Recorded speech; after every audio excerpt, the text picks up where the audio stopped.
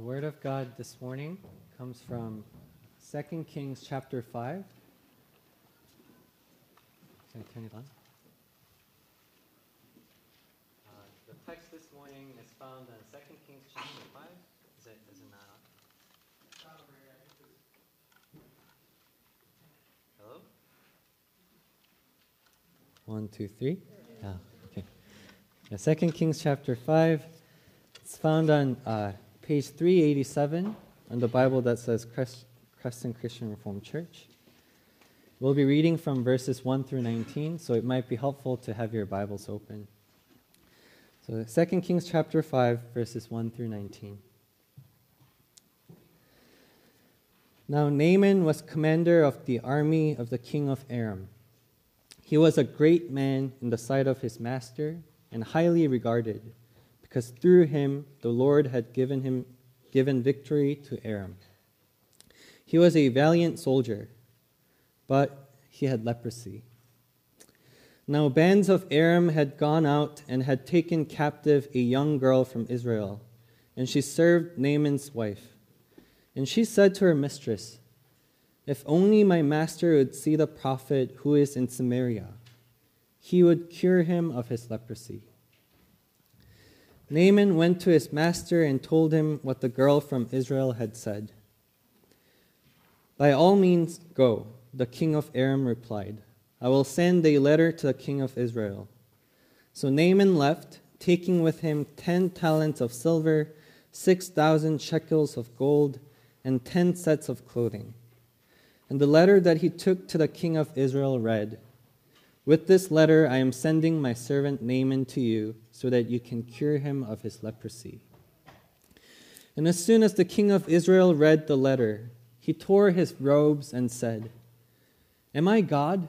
Can I kill and bring back to life? Why does this fellow send someone to me to be cured of his leprosy? See how he is trying to pick a quarrel with me."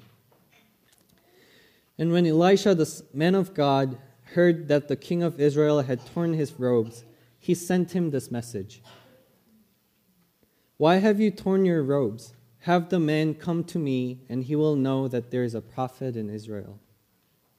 So Naaman went with his horses and chariots and stopped at the door of Elisha's house. And Elisha sent a messenger to say to him, "Go wash yourself 7 times in the Jordan, and your flesh will be restored, and you will be cleansed."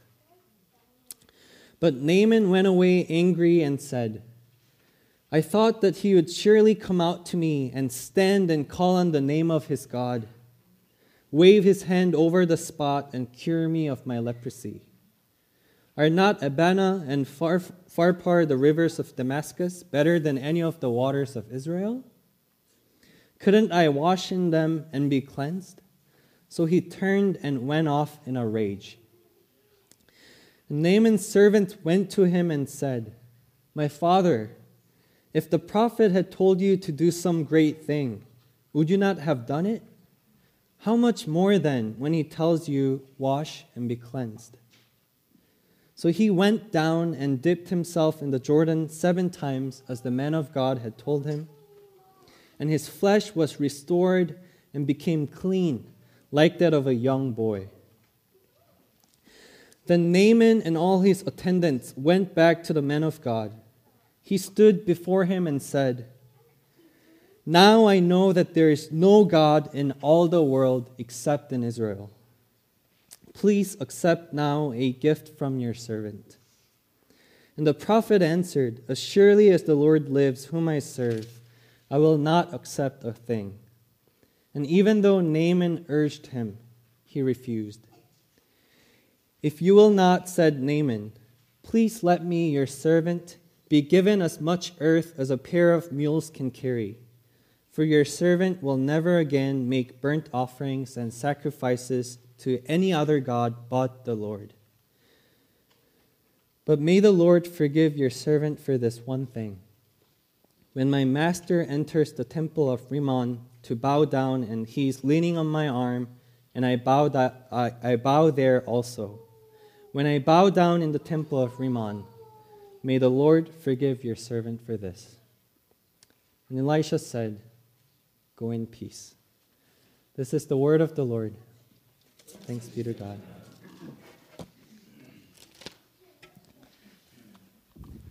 As I start my sermon, I want to give credit to Pastor Rob Bell and theologian Walter Brueggemann for giving me a lot of ideas for today's sermon, and also the preaching team, Chad and Noah and Hannah. They helped me giving feedback to this sermon, so I thank them for this as well. So let's do a quick overview of the text. So today's text starts with a grandiose description of this guy named Naaman. He's the commander of a powerful military. He's a fearless soldier who has won many wars. And the text describes him as a great man. And it's easy for us to glance over this part, but it's saying that Naaman was a man of significance. If he were to walk into a room, everyone would feel it kind of significance. And this guy had everything going well for him, except for this one thing. He had leprosy. And even though his powerful country had a healthcare system like Canada and have access to the best healthcare professionals in the world, they couldn't find a cure for his disease. But then there's this slave girl from Israel who tells Naaman's wife that there is this prophet in Samaria who would be able to cure him. And desperate for a cure, the very next day, Naaman packs up a ton of money and he goes to Israel to meet this prophet Elisha. However, when Naaman arrives at his door, this prophet doesn't even come out of his house to greet him. And instead, this guy, this prophet, who doesn't even have medical credentials, gives him a pretty shady prescription. Elisha sends a messenger and tells him to wash himself 7 times in a dirty creek. And this gets to Naaman. It makes him furious. But if you think about it, it kind of makes sense. We all know that friend or that friend of a friend or a neighbor. When you have like a serious eye infection, they'll be like, if you just put a couple slices of cucumber over your eyes, you'll be just fine. Or if you're like my grandma, if you have a pack of Icy Hot, you're all set. If you have a bruise, just put some Icy Hot. If you have a headache, just put some Icy Hot and you'll be fine. So it makes sense. Naaman was expecting to be healed in dramatic and spectacular ways. But he's offended by Naaman's unimpressive and quack doctor-like prescription to wash himself in the Jordan 7 times. But as Naaman's about to turn back in anger, Naaman's servants persuade him. "My father, if the prophet had told you to do some great thing, would you not have done it? How much more then when he tells you, wash and be cleansed?" So Naaman goes down and dips himself in the river 7 times, and he is healed. The text says that he became clean like that of a young boy. So at that moment, Naaman goes back to Elisha and gives this powerful confession. He says, "Now I know that there is no God in all the world except in Israel." And this is a profound statement that deserves careful attention. In that time and space, in that time and place, people had this understanding of localized deity or local gods. So Michigan had this god, Illinois had this god, and Indiana had that god. Each region had its own god that did the healing and the work in its place. So Naaman is from Aram, and the god of Aram couldn't heal him. So he goes over to Israel, and this god of Israel heals him. So Naaman enters into Israel with this understanding of localized deity, of local gods. But here in the text, Naaman converts not just to the God of Israel in the region of Israel, but he proclaims the God of Israel as the God of the whole world. He says, "Now I know that there is no God in all the world except in Israel." He's making a huge claim. He's saying that Israel's God is the only true God. What a powerful confession from this pagan general, right? And in the next verse, in verse 17, Naaman makes this noble request to Elisha. "Please let me, your servant, be given as much earth as a pair of mules can carry. For your servant will never again make burnt offerings and sacrifices to any other god but the Lord." Why does Naaman want to take dirt back to his country? Now, I explained earlier that people in that day had understanding of localized deity, of local gods. So every different place had its own god. But now that Naaman believes in the God of Israel, God of Israel as the only true God, he wants to take Israel's dirt back to his country so he can put it down on the ground to worship the God of Israel. But enough praise about Naaman. Right after this noble request, he makes another request that makes you cringe a little. Despite his powerful confession that there is no other God than the God of Israel, Naaman faces a dilemma. Verse 18. "But may the Lord forgive his servant for this one thing. When my master enters the temple of Rimmon to bow down, and he is leaning on my arm, and I have to bow there also. When I bow down in the temple of Rimmon, may the Lord forgive your servant for this." Naaman just got healed by the God of Israel and gave this powerful confession of faith. But now he has to go back home, back to his country, back to Aram, back to Rimmon, the god of that land. And as Naaman is parting with Elisha, he's saying,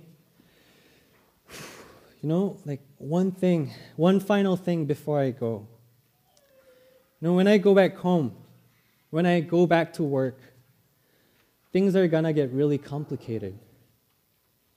I'm going to end up in this place where my boss goes into the temple of Rimmon to worship, and when he bows down, I'm going to have to bow down in the temple of Rimmon. I'm going to have to bow down in the temple of my previous god. I don't believe in Rimmon anymore, but I'm going to have to keep bowing down to Rimmon to keep my job and also to keep my life. Now let's pause here for a second. Is Naaman ashamed of his newborn faith? Has he compromised his faith already? Lastly, is this just Naaman's problem? Or is he dealing with the real day-to-day struggle that we also face as Christians living in this world? I think many Christians can relate to this dilemma of Naaman. When I bow down in the temple of Rimmon, may the Lord forgive your servant for this. There are Christians, our brothers and sisters who live in Muslim majority countries, who have to struggle with this every single day. If their family and if their community find out that they have converted to Christianity, they risk being abandoned by their family, they risk being an outcast in their community, and they even risk their life. And there are Muslim Christians who still practice the 5 pillars of Islam. They still pray 5 times a day facing toward Mecca. But every time they pray to Jesus. And they wrestle like Naaman every day. When I bow down in the temple of Rimmon, May the Lord forgive your servant for this. In Korea, where I was born, we have this cultural tradition of ancestor worship. On the anniversary of the death of your grandparents or your great-grandparents, your family members would gather and they would prepare food that they used to like green bean casserole and turkey. We don't eat this Korea, but you get my point. And they will bow, not just from waist up, but more like face to the ground kind of bow. It was a form of paying respect. And the Korean Christians wrestle with the tension of, am I participating in ancestor worship? Or is it okay for me to bow as a way of paying respect, as a way of remembering and honoring my grandparents or great-grandparents? They wrestle like Naaman. When I bow down in the temple of Rimmon, may the Lord forgive your servant for this. And I think Naaman's dilemma is closer to home than we think. How do we vote as Christians? How do we choose where to live or where to send our kids to school? How do we choose where to work? How do we choose where to buy our clothing, where to buy our food? About a year ago, I was in a shepherding elders meeting, and Dave Van Dyke shared with us about a situation at his workplace where he felt deeply conflicted. He shared that his company was selling a machine that did not have the best parts. And Dave was feeling conflicted on the inside. Should I tell the buyer not to buy it? Or should we sell it after telling them all the problems about the machine? And if I do that, is it okay for me to mess up my relationship with my coworker who was just about to sell that machine? Should Dave just quit his job and find a new job with no moral and ethical flaws? Or do you hear Naaman's dilemma? A few weeks ago, during our prayer request time, Joe shared with us. Joe asked us to pray for him and his family in the decision-making process for his job. Joe received 2 different offers. One was a teaching position for teaching middle school kids, and the other offer was from his previous job at MLive. And Joe shared that the teaching opportunity was exciting and something that he always wanted to do, but also really draining and difficult. And he also shared that going back to his previous job would be easier for him and his family.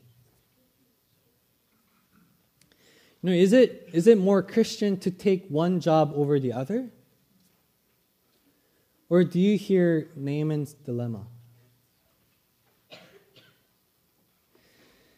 I think sometimes following Jesus into your everyday life presents you with ambiguous and fuzzy situations where it's not crystal clear what the right next thing to do is.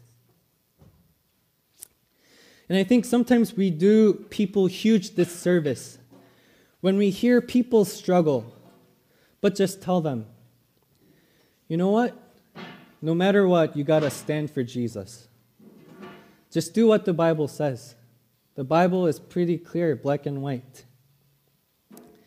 I'm sure we all have heard a version of that in one way or the other. And it raises a certain sort of anxiety within them.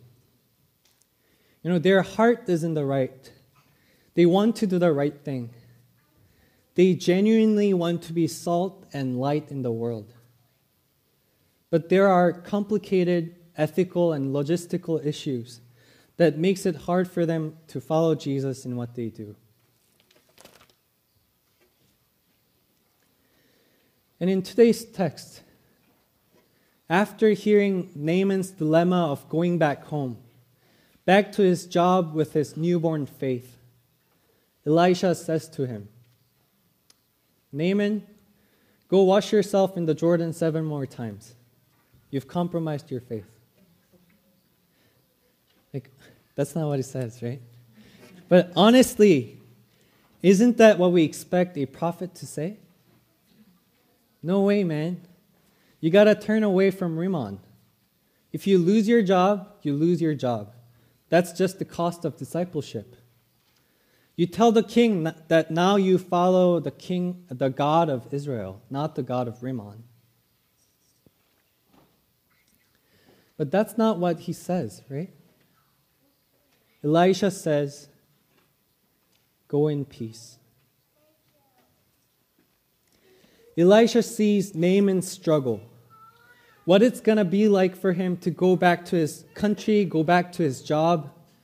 And Elisha has heard Naaman's confession about God.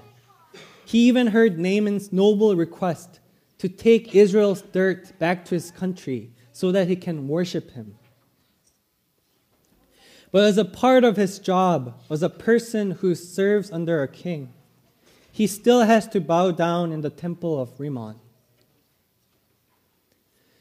And instead of condemning him, Elisha acknowledges the difficulty and the ambiguity and complexity of Naaman's situation.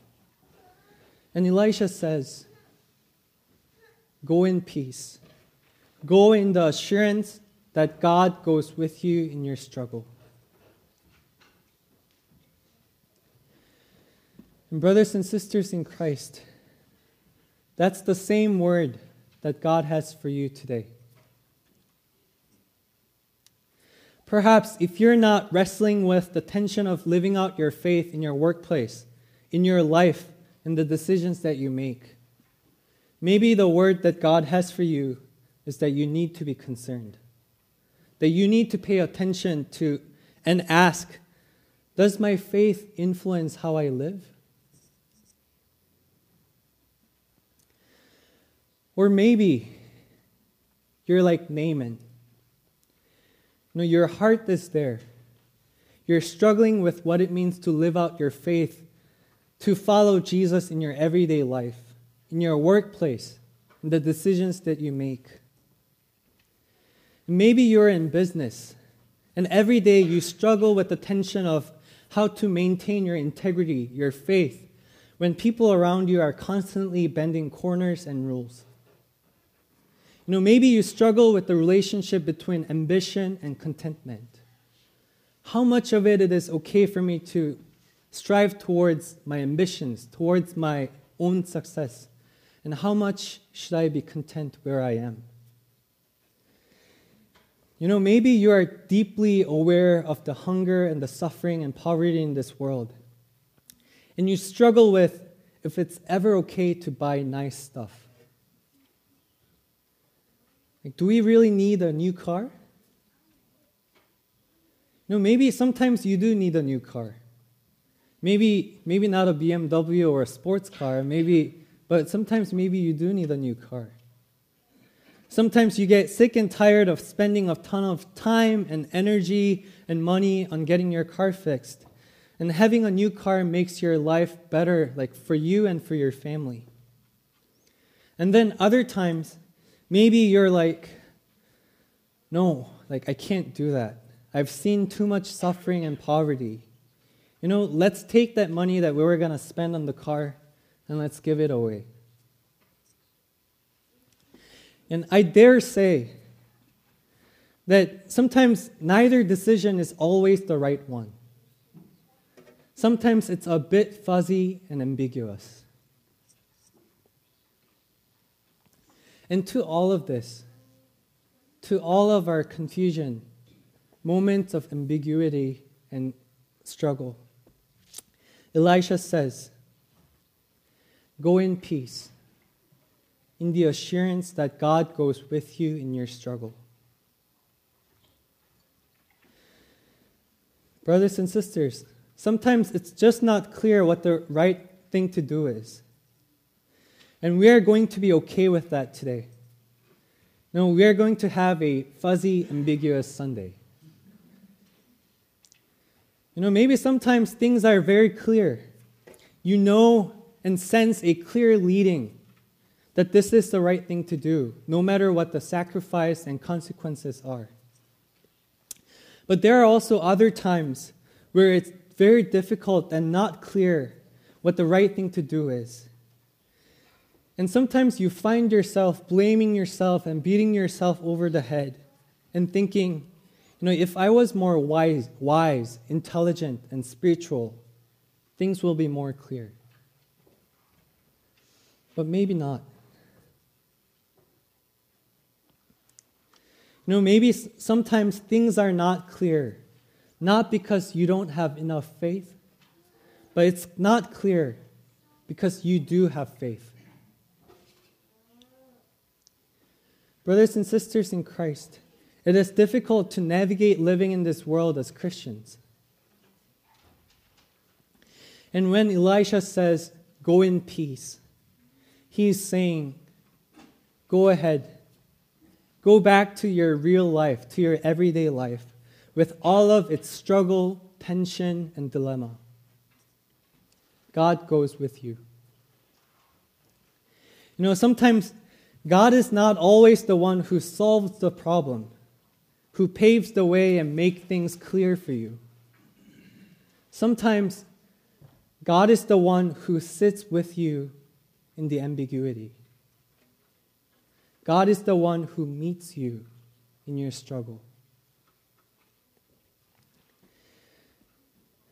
As we finish this year, today's the last day of 2017. Maybe some of us have some regrets and guilt about the decisions that we have made this year. And as we welcome 2018, maybe some of us have anxiety and uncertainty about the decisions that we have to make. And God might be saying to you, stop beating yourself up for the ambiguity. Sometimes that's just how the world is. And whatever they are, in all of your dilemma, in all of your tension, in all the places of your ambiguity, as you wrestle how your faith plays out in your everyday life, God goes with you in your struggle. Go in peace. Will you pray with me?